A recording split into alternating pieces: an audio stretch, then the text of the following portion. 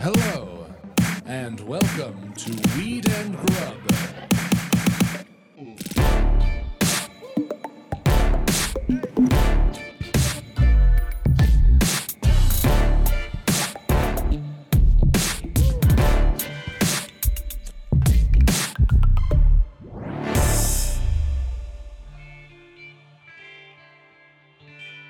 More than Topo Chico? Yeah, what was I listening to the other day where someone was describing the bubbles in Topo Chico? Oh, it was Gabrus. Gabrus, yeah. Talking about how they were sharp bubbles. What about Pellegrino bubbles do you like more? They're the right size for me. Yeah? It's a good fit. How do you feel about boba bubbles? Boba bubble, like tea? Yeah. The tapioca? Yeah, Frog solid eyeballs? bubbles. Yeah, exactly. Okay, I think I know how you feel about it. I actually really love them. I'm a tapioca aficionado. Oh yeah? I'm a tapioca enthusiast. You're a bubble I like the aficionado. I'm a bubble sir. Does that work?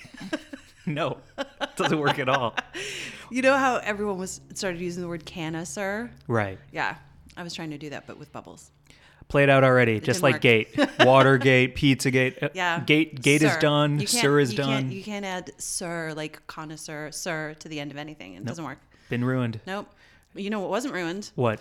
My experience at Popeye's Chicken. Oh, yes. Have you Listen, had Popeyes before? I have never had Popeyes before. Changed my life. Thank you so much for introducing me to the greatest chicken sandwich. You were yes. Okay, I'm sorry. I was going to go over the chicken sandwich. It was an amazing chicken sandwich. I hadn't had it either. It was so worth the trip to Burbank. You insisted that we get biscuits to go. That's what I was going to say was like, Yeah. You were so excited about trying Popeyes for the first time that you turned a to-go biscuit into a driving biscuit. And that was so great. At your suggestion. I don't want to take any credit for that fucking driving biscuit, but it did inspire me to kind of craft it into a song because I've been obsessed with driver's license. And like the whole world is right now because it's the perfect pop song. And so I kind of like rewrote the lyrics about it. And I was like, I got my driving biscuit last night, just like we always talked about, because you were so excited for me to finally eat Popeye's chicken. And we drove home through Burbank, fighting over the last bite. Do you want me to go on? Please go on. And I know I'm not perfect, but I've never felt this way for a biscuit. And I just can't imagine how you could be so okay. I'd never had one. I guess you didn't. Oh, I don't remember the song now. I guess you didn't know you'd be changing the game for me, because I've had that biscuit and now I know what I was missing. Okay, there's one more verse. Good. I was hoping so. Popeye's biscuit, I still see it crumble as we drive through Burbank. Popeye's changed me forever. It's the greatest biscuit. Now I fucking love it, babe. I could go on. Wow.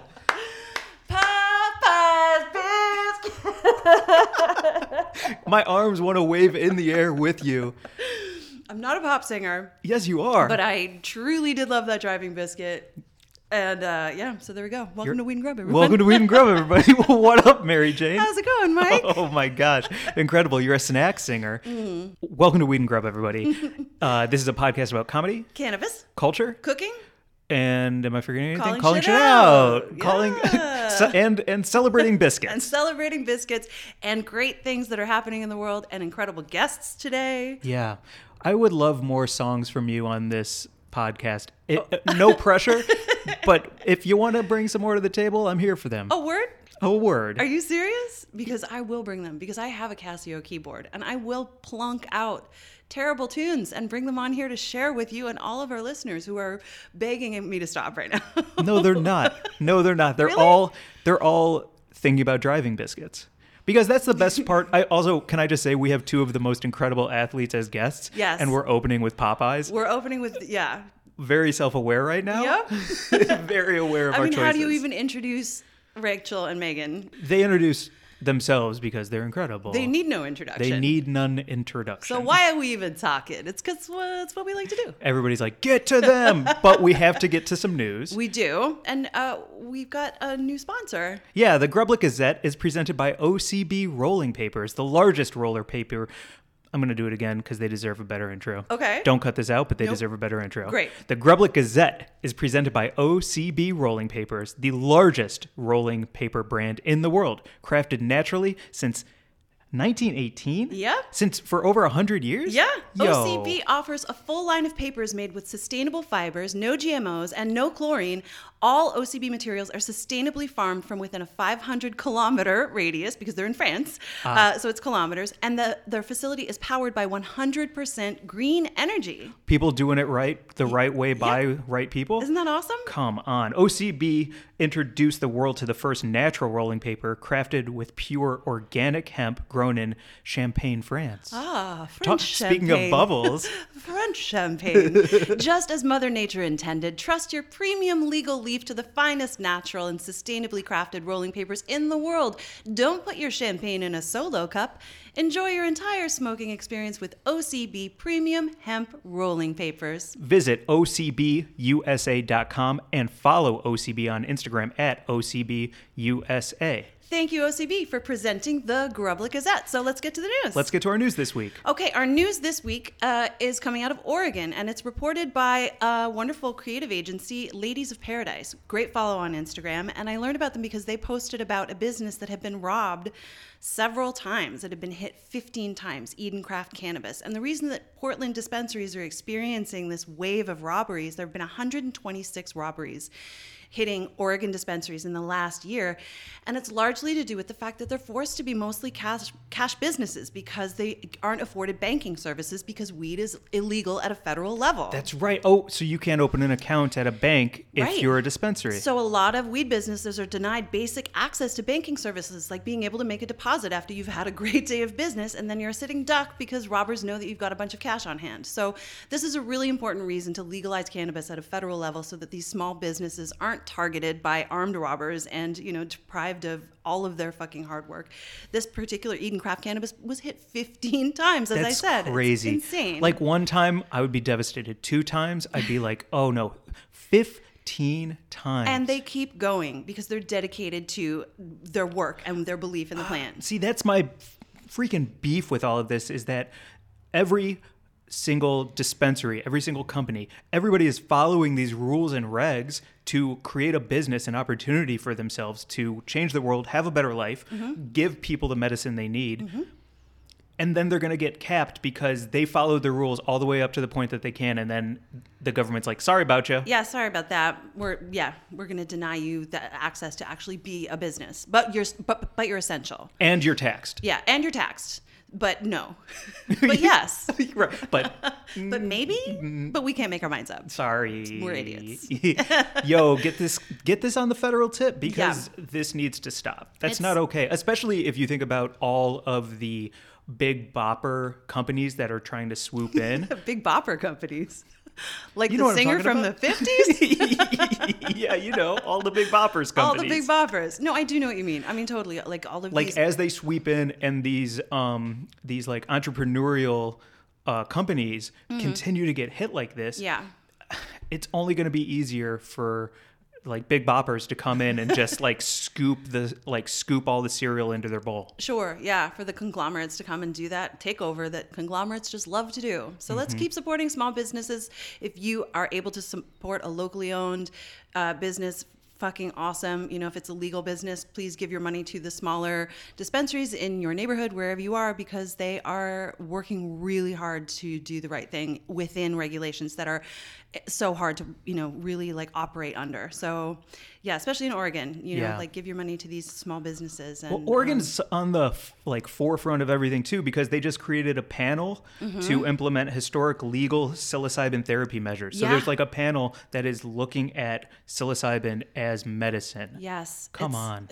Oregon's a great place. I love visiting Oregon. When we visited Oregon a couple of years ago, we passed through the initiative, which is actually how we came to meet our guests today. That was the connection. And they're my Bud of the Week, too. Should we get to Buds of the Week? In a second. Oh, okay. Sorry, I'm so excited. On the supporting small business tip, I think the only thing I wanted to say is like thank you all for supporting us, and if you want to support our sponsors, that is also a great way to support us. So it just goes a long way as we all hold hands and march towards legalization together. That's a great point. Supporting our sponsors is a way to support us, and also we have a new way to support us. If you like Weed and Grub, we just launched a Patreon. Yeah. Bonus episodes once a week, a Yep. bunch of exclusive extended interviews. I have some very silly ideas for giveaways. Mm-hmm. Or don't support it. If you just like these free ups, we're not going to stop doing them. It's all good. We're going to have our weekly app coming out every Wednesday, but we're also going to be dropping these fun bonus apps on our Patreon with cool guests. We've got some cool things already scheduled. We've got unedited interviews with some of the most amazing. We were like, it was a long conversation that we couldn't put the whole thing out on our regular channel. But if you want to hear Noel Castler, for instance, It's a all crazy of hour his about stories. his Trump stories. Oh my God. Also, you're going to be dropping your snack food driving EP. Right. Where you're going to sing about a Crunchwrap Supreme. What is that one going to be called? I think it would Traffic be Jam with my Crunchwrap. I mean, yeah. Or I was just thinking, I love a '90s throwback. I could do some House of Pain, callbacks. I don't know, jump around, Oh, that's good. get up, and crunch down. Crunch down. Everyone hates this. No, they don't. If you like it, please let me know that you like it, and I'll keep doing it because I truly have such a great time. Yeah. It's so fun. I Jump didn't- around, get up, and crunch down. Fire, sauce, fire, sauce, fire, sauce. Oh, geez, I could do it forever. Let's get to our buds of the week this Okay. week, and then our VIBs, our very important buds. Wait, real quick. What is our Patreon link? You just go to Patreon and you look up Weed and Grub, Weed right? and Grub. Amazing. Mm-hmm. Do you want to go first or second with Buds of the Week? I'm going to go first because your bud of the week actually ties into Megan and Rachel and Mendy. Right. So my bud of the week this week is actually on Twitter. We usually have him on Instagram, but this is one of my favorite Twitter follows, Victor Weintraut, who is at CPIN42, at CPIN42. Victor, just like king of the one-liners. They're all so funny. I pulled 3 of my favorites that he's recently tweeted. This one is, how many karate kicks should you do at a job interview? Which is just such a fun thing to send out as an earnest question to the Twitterverse. Like, hey guys, how many karate kicks am I supposed to do at a job interview? Another one is, my UFC walkout song would be, thank you for being a friend, which would be so funny. And then the last one is, first of all, I didn't karate chop your baby. We were sparring. Victor Weintraut is just one of my favorite follows. He brings me so much joy. So if you're on Twitter, give him a follow. Yes. It brings such joy every morning when I scroll Twitter. I'm always like, yep, it's generally my favorite tweet of the day. He did it again. Yep. Mm-hmm. Awesome. My bud of the week this week is The Initiative, which is on Instagram at In the Initiative. And they are the group in Portland that Amy Margolis founded in order to lead people through the process of setting up a legal cannabis business. And Mendy was out of the first cohort. And Angel, I've got to give a special shout out to Angel, who works at The Initiative, because she was the one who actually introduced us to our connections to Mendy in the first place. So follow In the Initiative on Insta, and if you are in Portland, you can go and visit their amazing space when they open up again. It's like a really cool workspace for people who are coming up in the cannabis game. It's so important. Yeah. They're a really important people. They're so fucking important. Boy, oh boy. Yeah. Yeah. Good folks. Just like our VIBs. Our very important buds, Rachel and Megan Rapinoe of Mendy. Yeah. Who is another legendary athletic twin duo? I don't think there is another one. There isn't another They're one. it. And they founded Mendy out of a desire to build a better future for sports through a CBD company, through plant medicine, because of their own, use of CBD to treat their injuries as legendary athletes. Absolutely. So I ended up, after our conversation, I got a Mendy starter pack and sent it to my dad because he broke his ankle and can't sleep. Actually, let me give him a better way. He was backflipping off the roof when he broke his ankle on a dare during a 4th of July barbecue, because it's what he's known for. And he stuck the landing, but his ankle shattered. And then we all went, yay. And then we gently held him up for a keg stand. Right. Yeah. Gently. And Like you then we took him to the doctor because he's an animal. But he texted me as soon as he got it, and he goes, wow, these gummies are amazing. I'm sleeping better. this stick is saving my life. When I golf, I use this stick every time. And he's only been using it a week, but already he is going to be a repeat client. So, Wow. shout out to my dad, Steve. Shout out to Mendy for helping me help my dad, Steve. And shout out to Rachel and Megan for creating products that are for everybody. Yeah, you can find out more about them at themendico.com, more about their team, how they are doing Oregon Proud. They've got a journal. They're hiring right now. You can get in touch with them on the website. And we just had such an amazing conversation. Just so grateful for Rachel and Megan taking the time to hang with us here on our podcast. Such a good hang. Yeah. So shall we? Yeah, let's do it. All right. Without further ado, here is our interview with Rachel and Megan Rapinoe.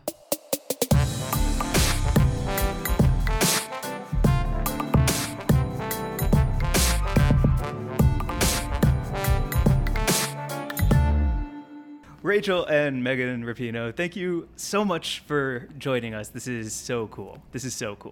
We're so happy to be here. Well, I am. Are you, Rach? I'm so pumped to be here.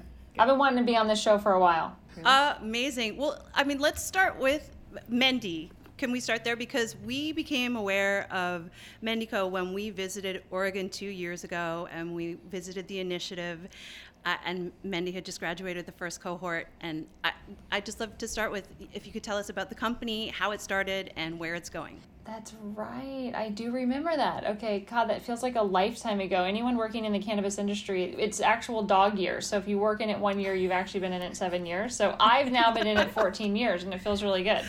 Seasoned veteran. Yeah. Gosh, yeah, that was a long time ago. That was like the origin story of Mendy. We had been concepting for 3 years, and then Amy Margolis, who's one of the leading, regulations attorney in the space, she started a female business accelerator program in Portland called The Initiative, and it was to empower women in weed and to help us learn how to stake our claim in this industry, particularly around fundraising, because we all know that actually in 2019, the statistics said 2.97% of female-founded companies get funding in this country, which is crazy. So obviously that, the odds are stacked against us. So she took it upon herself to help us all figure out how to talk to investors and raise money and connect us to investors. And here we are 2 years later, and I'm raising my second round of capital. wow. Yeah. Okay. Yeah. That's so how did it start? Like, what was the seed of the idea that became Mendy? Well, it started, honestly, because Megan, I don't know, Megan, if I could say it, but like Megan and a lot of her teammates and other friends in the pro circuit, like they've been using the product for years. And I am definitely like a person who loves to connect dots and, figure out puzzles to solve when in regards to business. So, and create opportunities from that. So, I was like watching them use all these products, and they didn't really know if it was hemp derived or marijuana derived or what dosages they were using. And the application was all over the board. And particularly, they didn't have really a trusted brand that they were using. They were all kind of going on these sites and just hoping that it was a reputable company. But what they did know is they loved the product and the plant, and they much preferred it over a lot of the other over-the-counter meds that they've been using for years. But other than that, they didn't really know the science behind it, and there wasn't a trusted brand. So we felt like with the Hemp Farm Bill passing in 2018, it was a real opportunity to be the trusted sports brand.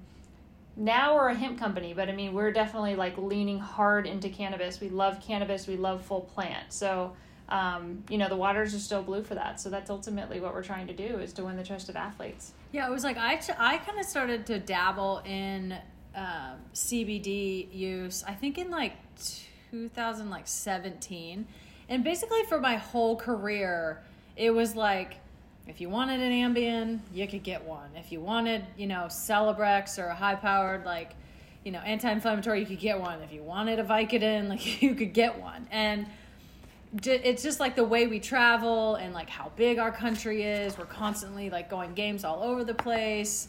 Our games are really taxing. Also, a lot of times our league, we're doing things as cheaply as possible. So you're playing at 7, you have a 7 a.m. flight, whatever. So it was just how do you keep up? And I think especially getting older, I'm how do I deal with pain management? How do I because I would, use sometimes like a Vicodin to fly, because I was like, I'm not really trying to get high, I'm just like uncomfortable, and like it's so fucking far, like the West Coast to the East Coast, like Seattle to Orlando. Why are we going to the moon? Like, why is it taking so long to get everywhere? And so, yeah, part of it was just like, okay, obviously it was becoming more part of the mainstream conversation in the country, just, weed in general in different states legalizing, and obviously the CBD part. Like, we didn't know really anything. And yeah, it was like, who knows what brand you were buying? Like, I don't know which one. I don't know which one's good. I don't know which one's like, what even to look for. And so that's kind of where I started like dabbling, and, then sort of in swooped Rach with this awesome brand. And I think for athletes too, I know for me being part of the Olympic testing pool, I'm pretty much in the pool all year round, but we have in competition, days or months that we're, technically in competition. That's basically like at the Olympics or at the World Cup. And then the rest of the year we're out of competition. So they don't test for everything, but it's just like, it's hard when you don't know what to take. You don't even know what you're taking, and there's not really a trusted source that you can go to be like, okay, these are my symptoms, this is what I need. Am I gonna, pop a positive, or does it have, THC in it, or does it not? What's the difference between CBD and THC? Like, all these things is just, it's so unknown. I mean, it's starting to become less taboo, but it's still, I think in the sports industry, and in the sports world in general, just still kind of this thing, like no one wants to be the first one that's like, yeah, we don't care if people smoke weed, or we don't care if people, use weed medicinally, or, topicals, or whatever it may be. Which is actually, it makes me think of what am I saying? I have a million questions, but one question in particular is because the Major League Baseball, the NBA, the NFL, they are kind of just cool with it now and not really testing, but where does the league stand, and where does FIFA stand, and is this the end of an era when it comes to football? See, this is the problem. I feel like of all of the governing bodies, like we talked about NBA, MLB, NFL, the IOC, FIFA, all that, the IOC and FIFA, I think, are the least progressive. They're so old, and they just take, they're such big machines and like bureaucracies, they take forever to do everything. So even like MLB and NFL, I don't know if NFL has said this yet, but I know basketball, both men's and women's, yeah, they're kind of just like, we're not, whatever. They're not like, hey, we're with it, but they're like, we're not really testing for it. I don't think our league does either. I'm not sure they even have a testing pool. So it's kind of up in the air. The Olympic Committee has said CBD can be used in competition, but they don't provide any way to certify that products are like safe. And the ban used to be 2 years. Now it's like, I think a year if it's under a certain amount, and then you got to go to this like drug diversion program, which is just ridiculous. So it's like they sort of offer you this way to do it, and then offer you no way to certify that you're safe to do it. So you're like, do I want to take this risk or not? And when it used to be 2 years, people were like, obviously we're not taking this risk. Yeah, it's the state of the leagues is kind of in an interesting place, because being cool with it, but it actually being legal are very different. So in terms of like actual leagues that have lifted their bans, the MLB has lifted the cannabis ban in general. So all cannabinoids, which is great. Now they're testing for opiates and I think cocaine now, actually. So they're testing 2 other drugs. They lifted cannabis, which is perfect. The MLS has lifted the CBD ban. CBD only, though. So again, there's over 100 different cannabinoids. So only isolating one cannabinoid, that's also kind of tricky. So and the WADA's done the same thing. But to Megan's point, they're not really certifying CBD companies. So they've lifted the CBD ban, which is a great step. That's only one cannabinoid, but they're also saying it's almost impossible to isolate CBD, so I wouldn't take it if I were you. And what's also interesting, too, is it actually is like, to my knowledge, and we have a sports scientist. Thanks. Yeah, we have a sports scientist on our board. It was the first thing we did when we launched Mindy. We all know that there are markers for THC in your bloodstream. There are no markers. To my knowledge, to his knowledge, like we cannot figure out, we could not get an answer. Can you actually test for CBD in the bloodstream? To my knowledge, the answer is still no. So it also is this weird fear tactic, because yes, THC can pop, but to my knowledge and like the science that's out there right now, I'm not sure that any other cannabinoid markers are in a test. So it is kind of like this weird gray area. But the MLB has lifted their ban, the MLS has lifted their ban. The NWSL does not test for cannabis. And then football has not lifted the ban, but they said that there will be no consequences. And then the NBA has not lifted their ban, but they said they're not testing. So it's like, yeah. It's dumb. It's is so what dumb. it is. It's mad dumb. Yeah. And do we want to keep going on this, or do you want to talk about fear a bit? Because I feel like on that kind of fear tactic tip, I grew up in St. Louis, Missouri, where an egg in a frying pan represented my brain if I tried weed. And I know you both grew up in Reading, but like, was there a moment where something shifted for you? Did you grow up and because it's one thing to get a doctor prescribed Valium, and it's a whole nother thing to kind of like realize that there was a bunch of lies going on. Do you feel like something changed for you in growing up? Yeah. Well, I mean, I think it's all about self-discovery, to be honest. I mean, all of us pretty much grew up in the just say no to drugs era. So we all grew up thinking that weed leads to bigger and worse things. And then the older you get, and also the Mindy story for me started a long time ago, because obviously I played collegiate sports. I played a year in the pros. I had my first ACL reconstructive surgery when I was 21. So that was when I first was prescribed opiates. And that was also when I first realized, like, holy shit. I mean, I'm getting like 3 refills of 90 Vicodin pills. That's insane for a 21-year-old. And then fast forward till when I was 26, I had 6 surgeries by the time I was 26, and I had taken more opiates than anyone at that age ever should. So, I had taken like also so many meds and pain management tools. And so I just knew that there had to be a healthier solution out there. And then Megan and some other athletes got me more comfortable using cannabis products. And so through the self-discovery process, that's when I realized through anecdotal evidence that like, oh, this stuff isn't scary. It's not addictive. It's not harmful. And it's helping me in all these ways over time. It's not snake oil. It's not a cure-all. But the more you take it, that's when I started noticing that like my NSAID or over-the-counter med use reduced 85%. I didn't need the afternoon coffee because I wasn't having like the high highs and the low lows throughout the day. So yeah, for me, it was really just through the self-discovery process. And then doing the research. I have a master's in health and exercise, and so I'm huge in like human performance, recovery, sports science. So then once I started digging into the data and the tests that have been done over the past 3 decades, I mean, there's just so much information to point in all the right directions. Yeah, I think for me, I mean, definitely growing up in the like scrambled brain era of everything. But our brother also, our older brother, he's 5 years older than us. He has been a long time heroin addict and a pill addict, in and out of, the criminal justice system, all these things. So I feel like the first part of my discovery was like being young, just like freaked out. We were like, Rachel and I were like, we're not doing anything. Like mom and dad can't take anything more. And we were just like, we're doing sports and like whatever. Fast forward to college, like we have these injuries, we get pills, like, I've felt like the itchies from, taking like too many pain pills, but it's like they just give them to you. So you're like, I don't know, I guess I'm supposed to take them like every 4 hours. Like, it's fucking crazy. You need them for like 2 days, maybe. I know, and you're like, oh, this is safe.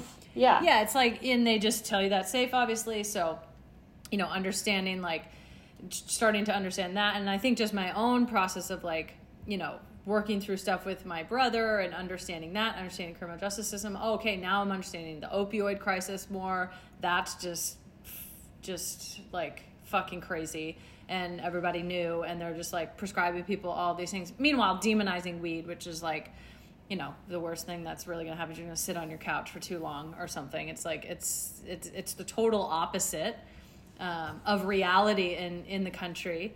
And then for my own self, like understanding, okay, I can get all of these things, but those things didn't make me feel good either. And I think as I became older as an athlete, it really is all about like these little marginal gains. Like, how can I recover better? How can I sleep better? How can I, have my body sort of take the edge off without, taking all of these prescribed pills? Obviously, those are not good for you. And so just kind of like, dipping my toe into the water on CBD specifically.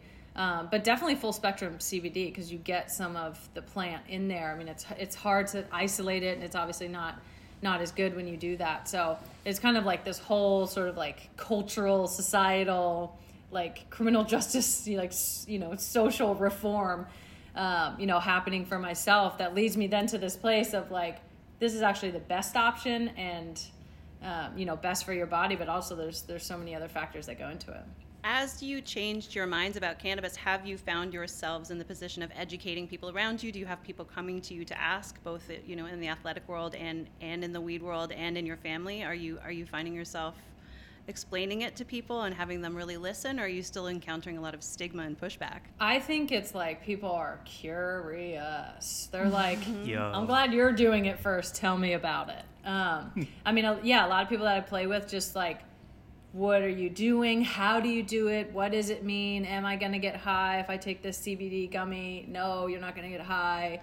What is CBD? What is a cannabinoid? Like, I always get fucked up on that word. It's like, I just want, like, as soon as I say cannabinoid, I want to like remix it and like do cannabinoidal fizzle. It's like, I can't ever say the word correctly. But yeah, I think people are really like curious, and as it starts to become more popular and just more mainstream in the country, I think they're like, how do we do it safely? But also there is that fear for an athlete of like, I don't want to pop positive and then like have a 2-year ban. That's just crazy.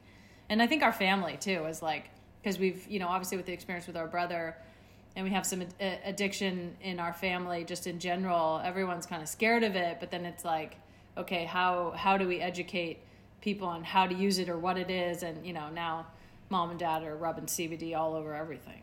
They're gobbling it all up. I mean, it's obviously more my job to educate the benefits of hemp and cannabis or marijuana to the more mainstream audience. But yeah, I mean, if you think about what the 5 most prevalent ailments are in our society: pain, inflammation, stress, anxiousness, and sleep deprivation. Like, pretty much everyone has a touch point to one or two or multiple or all of those things, especially our younger generation, sadly, coming out of a year like last year. Stress, anxiousness, sleep deprivation are like the biggest things that, the millennials and Gen Z are struggling with. But even the older generation and our parents especially, pain, inflammation. I mean, my mom's been on her feet for, 40 years waitressing. My dad's been a construction worker for also like 40 years. They've taken everything under the sun to help combat some of that stuff. Their guts are beat up. Like, they're ready. People are ready for a healthier alternative. And they're tired of being lied to, I think, by Big Pharma and by the government, because now a lot of this stuff is being unpacked, and our communities are kind of like, well, what the heck? Why is this like really healthy thing? Why has it been oppressed for all these years? Why have I felt like shit for all these years? Yeah. Oh, you're making me want to pitch a Mendy idea. Can I pitch an idea to you? Please do. Yes. Okay. So I have a scar on my hip that's like the size of a koi, like a koi size scar like from a fish? Like a koi fish size scar from hip surgery. And I would love to hear professional athletes sharing their scars and their like bumps and bruises with Mendy, because CBD helps with all of those things. And like if there was a podcast talking about like athletic injuries, I feel like people who are not athletes would hear that it's helping with these bigger things and realize maybe it can help. I don't want to say bigger. I'm talking myself into a corner on this pitch because I'm not doing a good job. But no, I mean, like, I love with it. Anything, those are the touch points. That's our job, right? Is to connect the daily routines or the game plan of how you can incorporate Mendy into your daily, weekly, monthly life. Because we know now, science shows that cannabis is best used like a supplement. It's you're not going to get the most benefits when you're just doing it one-off every like couple months or every 6 months. So, incorporating it into your weekly recovery routine or pain management routine, like that's where you're going to get the best benefits. And, we have something for that. Actually, our Salve Stick has been next to our gummies. So our gummies are number 1 seller, but the Salve Stick is definitely number 2. And a lot of our athletes have used it to come back from ACL surgeries, meniscal surgeries, like various surgeries that have scarring. It definitely is great. The arnica oil in it is really good for inflammation, really good for pain management. And then it has vitamin E, which is great for scars. So yeah, we're like sort of hitting on that topic. It's not specific about scars, but it's more for us. It's about like, what's your game plan? How can we incorporate it into your game plan so you can start substituting out the stuff that's not good for your body, substituting in Mindy? But it's like people do, it's like, whether you're a professional athlete or you just like to be active or, you bike ride or you're into hiking or whatever, like just because we're professional athletes doesn't mean that you don't have the same ailments as everyone else. Like we have normal back pain because we're on our feet a lot. Some people sit at a desk all day, so like they're going to have tension here, or they're weekend warriors, or they got involved in an intramural soccer team that they accidentally didn't mean to, and now they're playing every weekend. And like it's not just for the like high level, and it's not just for weekend warriors. Like it really is for everyone. Even just like our mom, she's a waitress, but her job is really active. She's like up and down all over the place. She's carrying plates. She's on her feet for like 5 or 6 hours, a night or a shift or whatever it is. And so connecting those things, like you don't have to be a professional athlete to need, what professional athletes need, basically. It's like we all like have the same shit going on. Yeah. My posture in 2020, I was shaped like a cook shrimp. Like it was a disaster. Yeah, just I'm fine. Sitting. I'm fine. Everything is fine.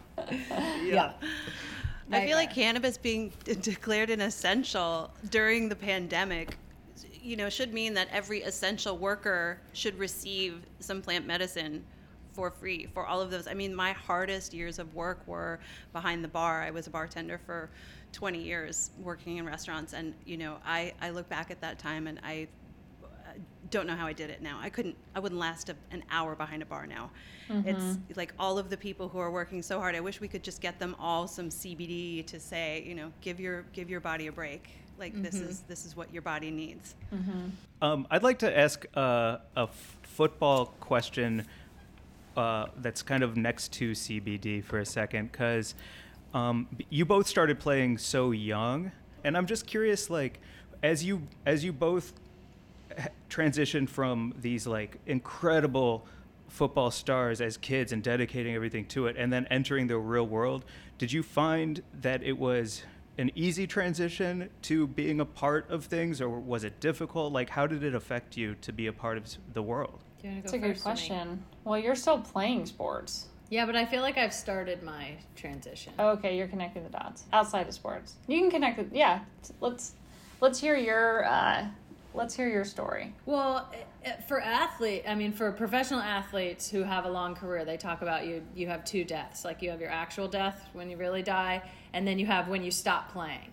And so many people do just that. They wrap their whole identity, and it's really hard not to. Like it's your passion that you have from the time you're small. You have all these like, memories tied to it. Your like brain development is tied to playing a sport.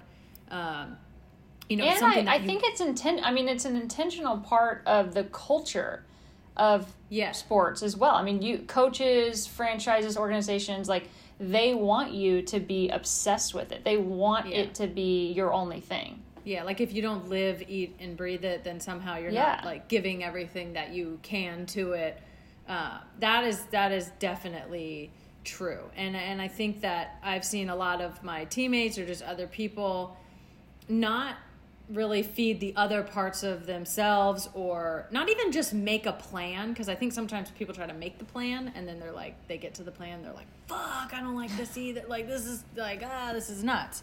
But really like the developmental side and having a life outside of your sport and being able to sort of put that away. And I feel like I've tried to, as I've gotten older, not only just dabble in other things, but like purposely and intentionally, like what do I like? Okay, do I like, doing media stuff, or do I like more behind the scenes, or do I like more organizing, or do I like business building, or whatever it may be. I mean, I hope I'm doing it. I could get to that point of have a real rude awakening, but I do value a lot of things about myself off the field, and I talk about it like that. Like, soccer's not my whole life, and I don't want it to be, and I try to make it not that, because it is really difficult when you have to transition. I mean, it feels like everything, and it feels like you do it for so long, but by the time I'll retire, I'll be like, 40 or younger, most likely, and then I have like 60 more years left. Like, this can't be all that you are. And I feel like, I saw Rach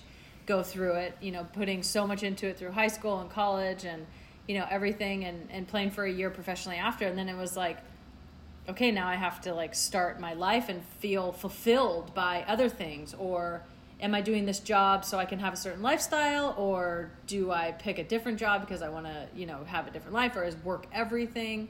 And I feel like, you finding that work-life balance has been hard, because I think it's at odds with society too. Like, even if you're not an athlete, if you just have a job, like, you should just like love your job and, spend all this time doing your job and, work late and do all these things. And it's like, well, where's like the human part of that as well? I think we missed that. Yeah, I mean, God, there's so much to unpack, because I definitely went through my death at 26. Now I'm back into life again, which is great. But it's taken me a long time. I think that, like I said, sports intentionally cultivates this like fierce intensity. And I think that that's a blessing and a curse. When you're in it and you're playing in it, I mean, it really kind of is all about wins and losses. But that doesn't transfer to real life. Like, real life isn't wins and losses. There's so much more in between. And I think for every athlete, when you're used to being in an environment that's so fiercely intense about competing and winning at the highest level, it's really difficult, that transitional period when you retire, because like that doesn't immediately transfer to how real life is and probably what your next job is going to be. At least for me, like, I definitely had several jobs before we started Rapinoe SC and then before we started Mindy, and I hated them. Like, I mean, that's the worst feeling in the world when you have to be somewhere for 40 hours a week. You don't feel intense about it. You don't feel passionate about it. You're making shit money, and you're used to like wrapping your whole identity and being this like elite athlete. And then all of a sudden you're not really an elite anything anymore. So I think the transition period from that like fierce intensity to what life actually is like can be really difficult. And for some people, like for me, it took several years. For some people, it may be a shorter period of time. I am a very passionate person though. And so ultimately I had to find something that I like really believed in. And, the golden thread for me is like, I want to make sure that whatever I'm doing, it's like producing good into the world. I'm making good things for good people who want them. And so it just took me a little bit of time on my journey to really like shake out what that looks like. I wanted to ask, I think you've just answered it though. I wanted to ask about what from your pro career has translated into your work in cannabis, but also as female athletes, have you found any sort of pushback in the cannabis space as entrepreneurs because it is such a male-dominated space, or are you able to just completely come in and change the narrative because of your background already sort of breaking the norm and coming up against an establishment that you changed, really? Yeah. Well, every space is male-dominated. So yes, it's male-dominated. And yes, we're pushing up against that. And yes, we're one of the very few female-founded, LGBTQ-founded. My business partner is a woman of color. We are like very few and far between. It's part of our story, and we're going to celebrate the hell out of it. And I want to lead with that because if people, and Megan has like helped me really feel empowered saying this because I'm raising money. Only 3% of female-founded companies get funding. And so we're up against a 97% failure rate, right? And a lot of people say they care about equity and equality, but the single measure of that is money in this country. So if you actually love Mindy and love that we're female founded and love what we're doing and you care about equity and equality, give me your money. Show me by writing me a check. So yes, to answer, show me your money. Like that is the single measure of value and worth in this country. And so, yes, I mean, I feel it all the time, especially with this raise now because I'm raising with more institutional funding and VCs. But, an interesting thing too, it took me a long time to connect these dots, but I had heard, all through college and in my early years of my career that like people love hiring athletes. And I didn't really understand why, like, yes, we work hard and like, yes, we're competitive, but not all athletes are fiercely competitive and not all athletes work hard actually. So it took me a while for me to define what is it about my athletic Rachel and my business Rachel that are actually going to benefit my business Rachel? Like, what is it about me that's an athlete that's benefiting the business side of me? And what I've realized is, like, actually being an athlete, obviously, yes, I'm very passionate. I work very hard.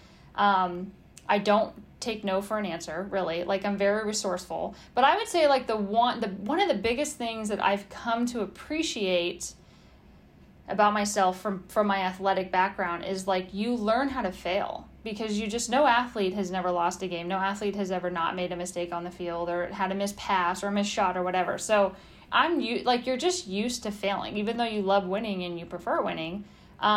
You just get used to making mistakes and you get used to failing, and you just like pull yourself up by your bootstraps and like keep going. So I would say like that's one of the biggest transferable traits that I've realized later in my life that I really appreciate from my athletic background.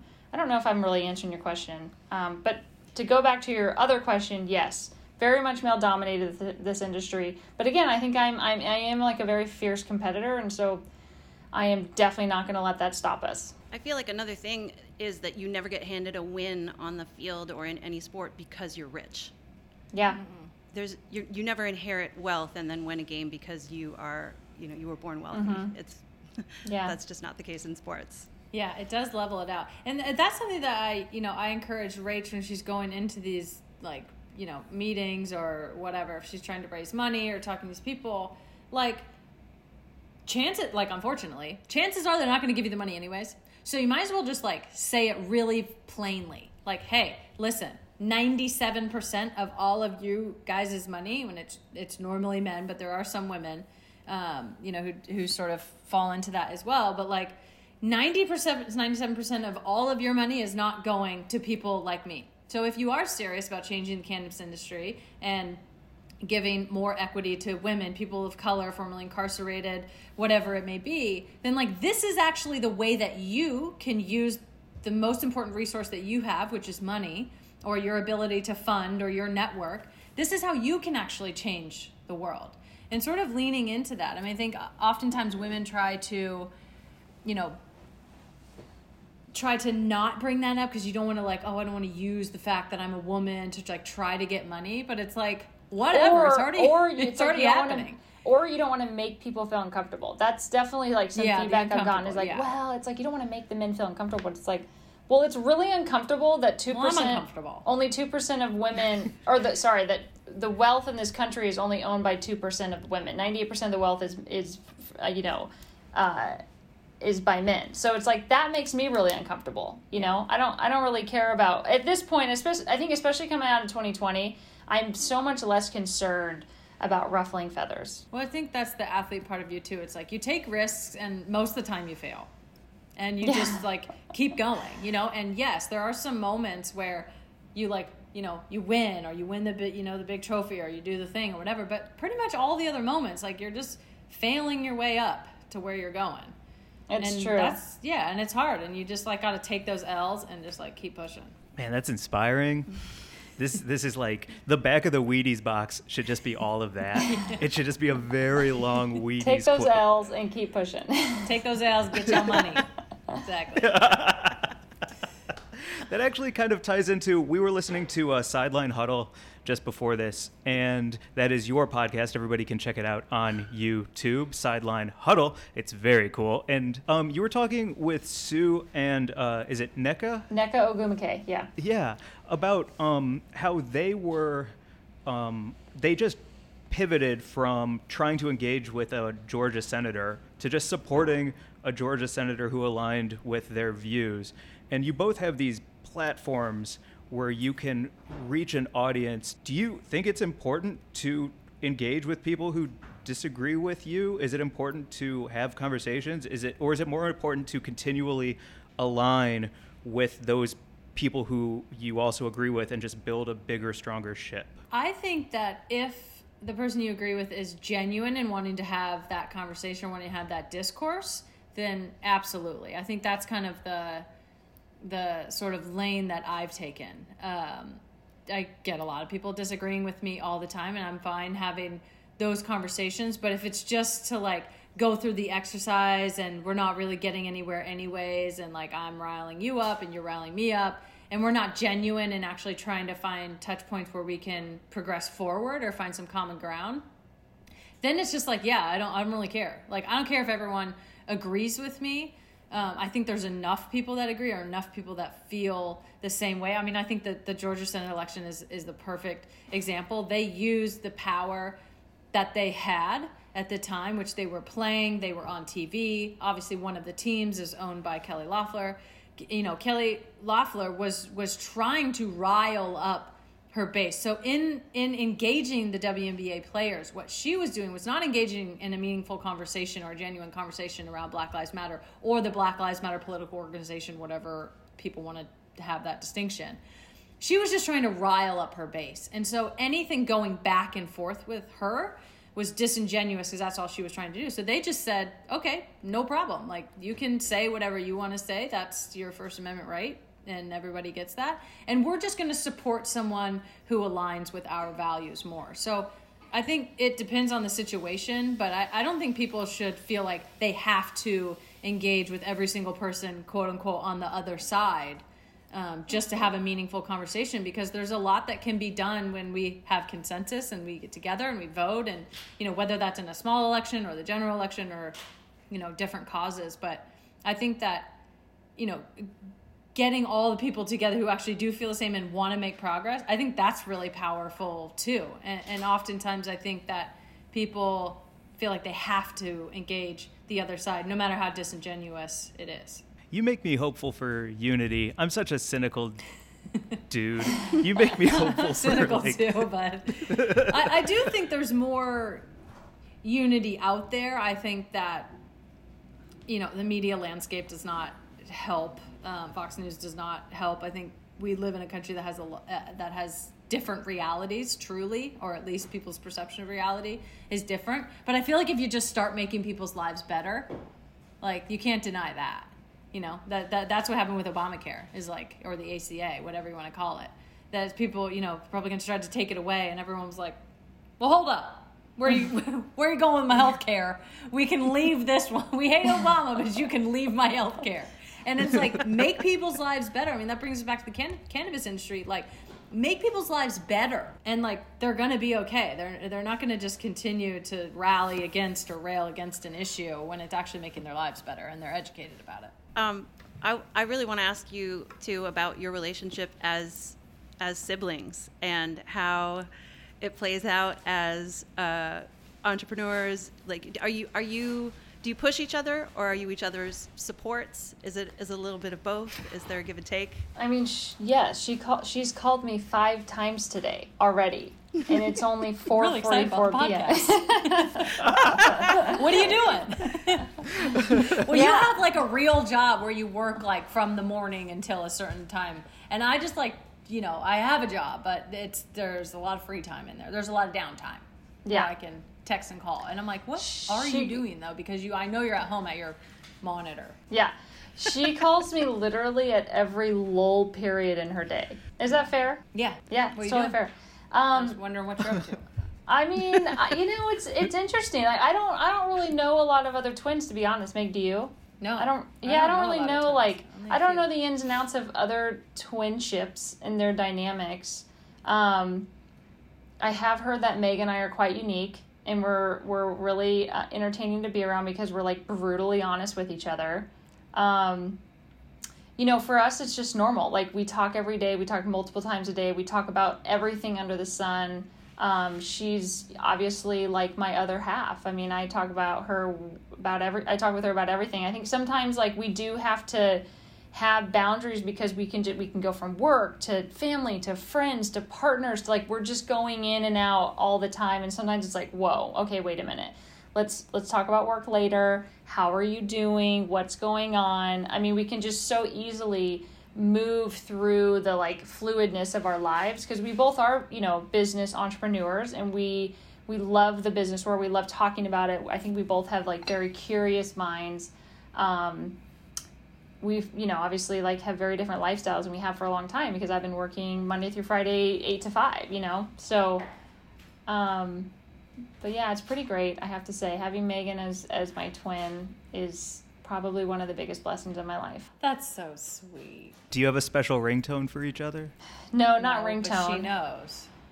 We do the double call. So it's like, I'll call you and I'll block her because I'm block in a it. meeting. I'm in a meeting. Because she can't answer it. And I'm like, She well, let me just immediately call calls one more back. time. Are you actually in a meeting? And then it's like, if she blocks me again, I'm like, okay, fine. You're actually in a meeting. Yeah, there's I think definitely a it's lot of double actually- calling going on. Yeah, a lot of double calling. I think it's actually really cool since you've taken over Mindy, well, founded Mindy, and are now the CEO. I feel like that sort of coincided with me more being entrepreneurial, and us being able to like give advice to each other.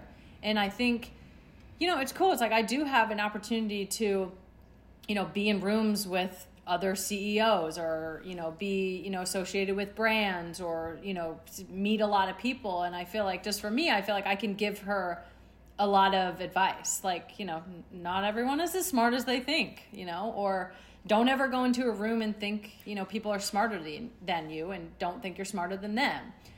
Or just like with the female stuff, just, you know, especially with being a company that I feel like really puts social justice and equity and equality at the forefront, like just lead with that. The worst thing that can happen is you're not going to get the money. Like you probably weren't going to get the money anyways, or stuff like that. So I feel like we're able to sort of bounce our kind of different worlds off of each other, and yeah, be that kind of support system, because we know each other so well. Like I can imagine, you know, her in these rooms and know like the little, you know, things that I can help with, or she can help me with. So it's really cool. I feel like we're finding our like business groove as our twinship.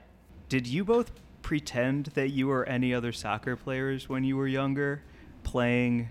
And like for me, for hockey, I always pretended I was Patrick Waugh when I was in goal forever, because I was like, oh, I get to be Waugh and he's Gretzky and all that. Did you have people that you were pretending to be when you were growing up playing sports? Well, I would say we wanted to be Michael Jordan. With, you know, growing up when we were little, there wasn't a lot of like women's sports on TV. Not until we were like 14. Yeah, not And the until the 99 99 World World Cup. Kobe Jones was definitely like a household name. Yeah. But no, yeah, we played, obviously we love soccer, but actually basketball was our favorite sport for a long time. We just like stopped growing, and we were never going to get the college opportunities that we were going to get for soccer. So we kind of, I think our junior year, we decided like, okay, we're going to play soccer in college. Yeah, But 5'4" and 5'6" is not going to cut it. Yeah. But With 100-inch vertical. Exactly. That's what we exactly. needed. I mean, I could dunk, but like I Yeah. was still too short. No, I would say, and Meg, maybe this isn't your truth, but like I would say I was much more obsessed with basketball. Yeah, no, we loved it. I think we were actually much more focused on beating each other than trying to be someone else to beat someone else. We were like, I'm going to beat you. Yeah. Like we had these wild one-on-one where Rachel basically beat me in everything all the time, but Oh my it's God, fine. we literally played one-on-one fill in the blank. Everything. All Baseball, the time. We grew up on like football, 5 acres in the country outside of Reading. Some of my favorite memories though, not that like you guys asked to go down memory lane, but when it would Here we snow once a year, we would put on every single jacket and puffy that we had, and we'd play tackle football in the snow. And that was like, I mean, we would just be out there for hours with like, I mean, we would have like 5 jackets on and like 5 beanies on, and yeah. Awesome. Because this is Weed and Grub, we have to ask about snacks, food. What are your go-to things that you want to eat at any time of day? Well, I was listening to your guys' podcast about Milk Bar the other day. Yeah. Wow. Wow. Any of those cookies. The like cornmeal one is outrageous. Anytime that I can get my hands on that tin with that assortment of cookies is ridiculous. We actually have an amazing place here in Seattle called Hello Robin, and they have it's called a Mackle S'more, and it's a chocolate chip cookie with a little graham cracker square with marshmallow like melted into the cookie, and then a chocolate melted on top of it. And it's not like this big or anything. It's just a normal size cookie. I actually have one sitting over there. I'm going to be eating it later. And when you go to the actual store, it comes, you can get it in an ice cream sandwich. Outrageous. I'm like fanning myself. Yeah. Like I broke into a little bit of a red sweat. Like, Yeah, holy cow. that's a definite snacky cake. See, I don't have much of a sweet tooth, so I don't go for the sweets. I am like a potato chip queen. I love just salt and pepper. I love just salt. I love like sweet onion. I mean, jalapenos. I am like a total, that's my vice, 100%, is potato chips. Is this a kettle cooked situation? Is this a wide tortilla situation? Do you like the folded? What really hits the spot? It's all about the crunch. All about the crunch. So I would say like kettle chips are my favorite. New Seasons, it's like a chain up here in the Northwest. There's some down in California, but they have their own line of potato chips now. That's become my number one, and then Kettle's my number two. But I like the really good, hard, loud crunch. Salty. The kind you can't sneak into a movie theater. Yeah, exactly. You want to do some plugs? Yeah. Let's do some plugs. Let's do some plugs. Where can everyone find Mendy? Anything exciting coming up? What about your podcast again, Sideline Huddle? Everybody should check it out. Please share whatever you like. Okay, so you can check us out at www.themendyco.com. We are just Mendy, but Mendy.com is taken, so we're people sometimes refer to us as the Mendy Co, but it's actually, you can drop the co and the just Mendy. At the Mendy Co is our Twitter and Insta handles, and I'm at R. Rapino. I would say keep follow us. We have some really exciting new products coming out this year. We have a very dope Olympic campaign that we're doing with our athletes. So I would follow along. Sideline Huddle is our athlete video series where it's like one-on-one, just like we keep it real with our athletes. We had season 1 last year. We're now actually rolling out the last season of season 2 with our last athlete, and then we'll roll out season 3 in the fall. Could we end on one? It's going to be, when we were emailing, we were going to do a secret BFF handshake. Yeah. Could we do like a Zoom to end where it's like we do the wave and it travels around to everybody Yeah. to sign Who's out? first? Even if we go Rachel to Megan to Mary Jane to myself back to Rachel. Okay. Okay, ready? Okay. Oh, well, I didn't know we were doing like really fancy waves. I thought Yours wasn't great. I know. It was like a silent I was fancy just doing wave. the wave. Okay, well, She I said- need to do this again because my wave Okay, kind of okay. sucked. Should It it was be so this? boring. Oh. The wave We nailed it. noise coming with it. I love it. Thank you both so much. Bye, everyone. Thank you so much. Bye. Bye.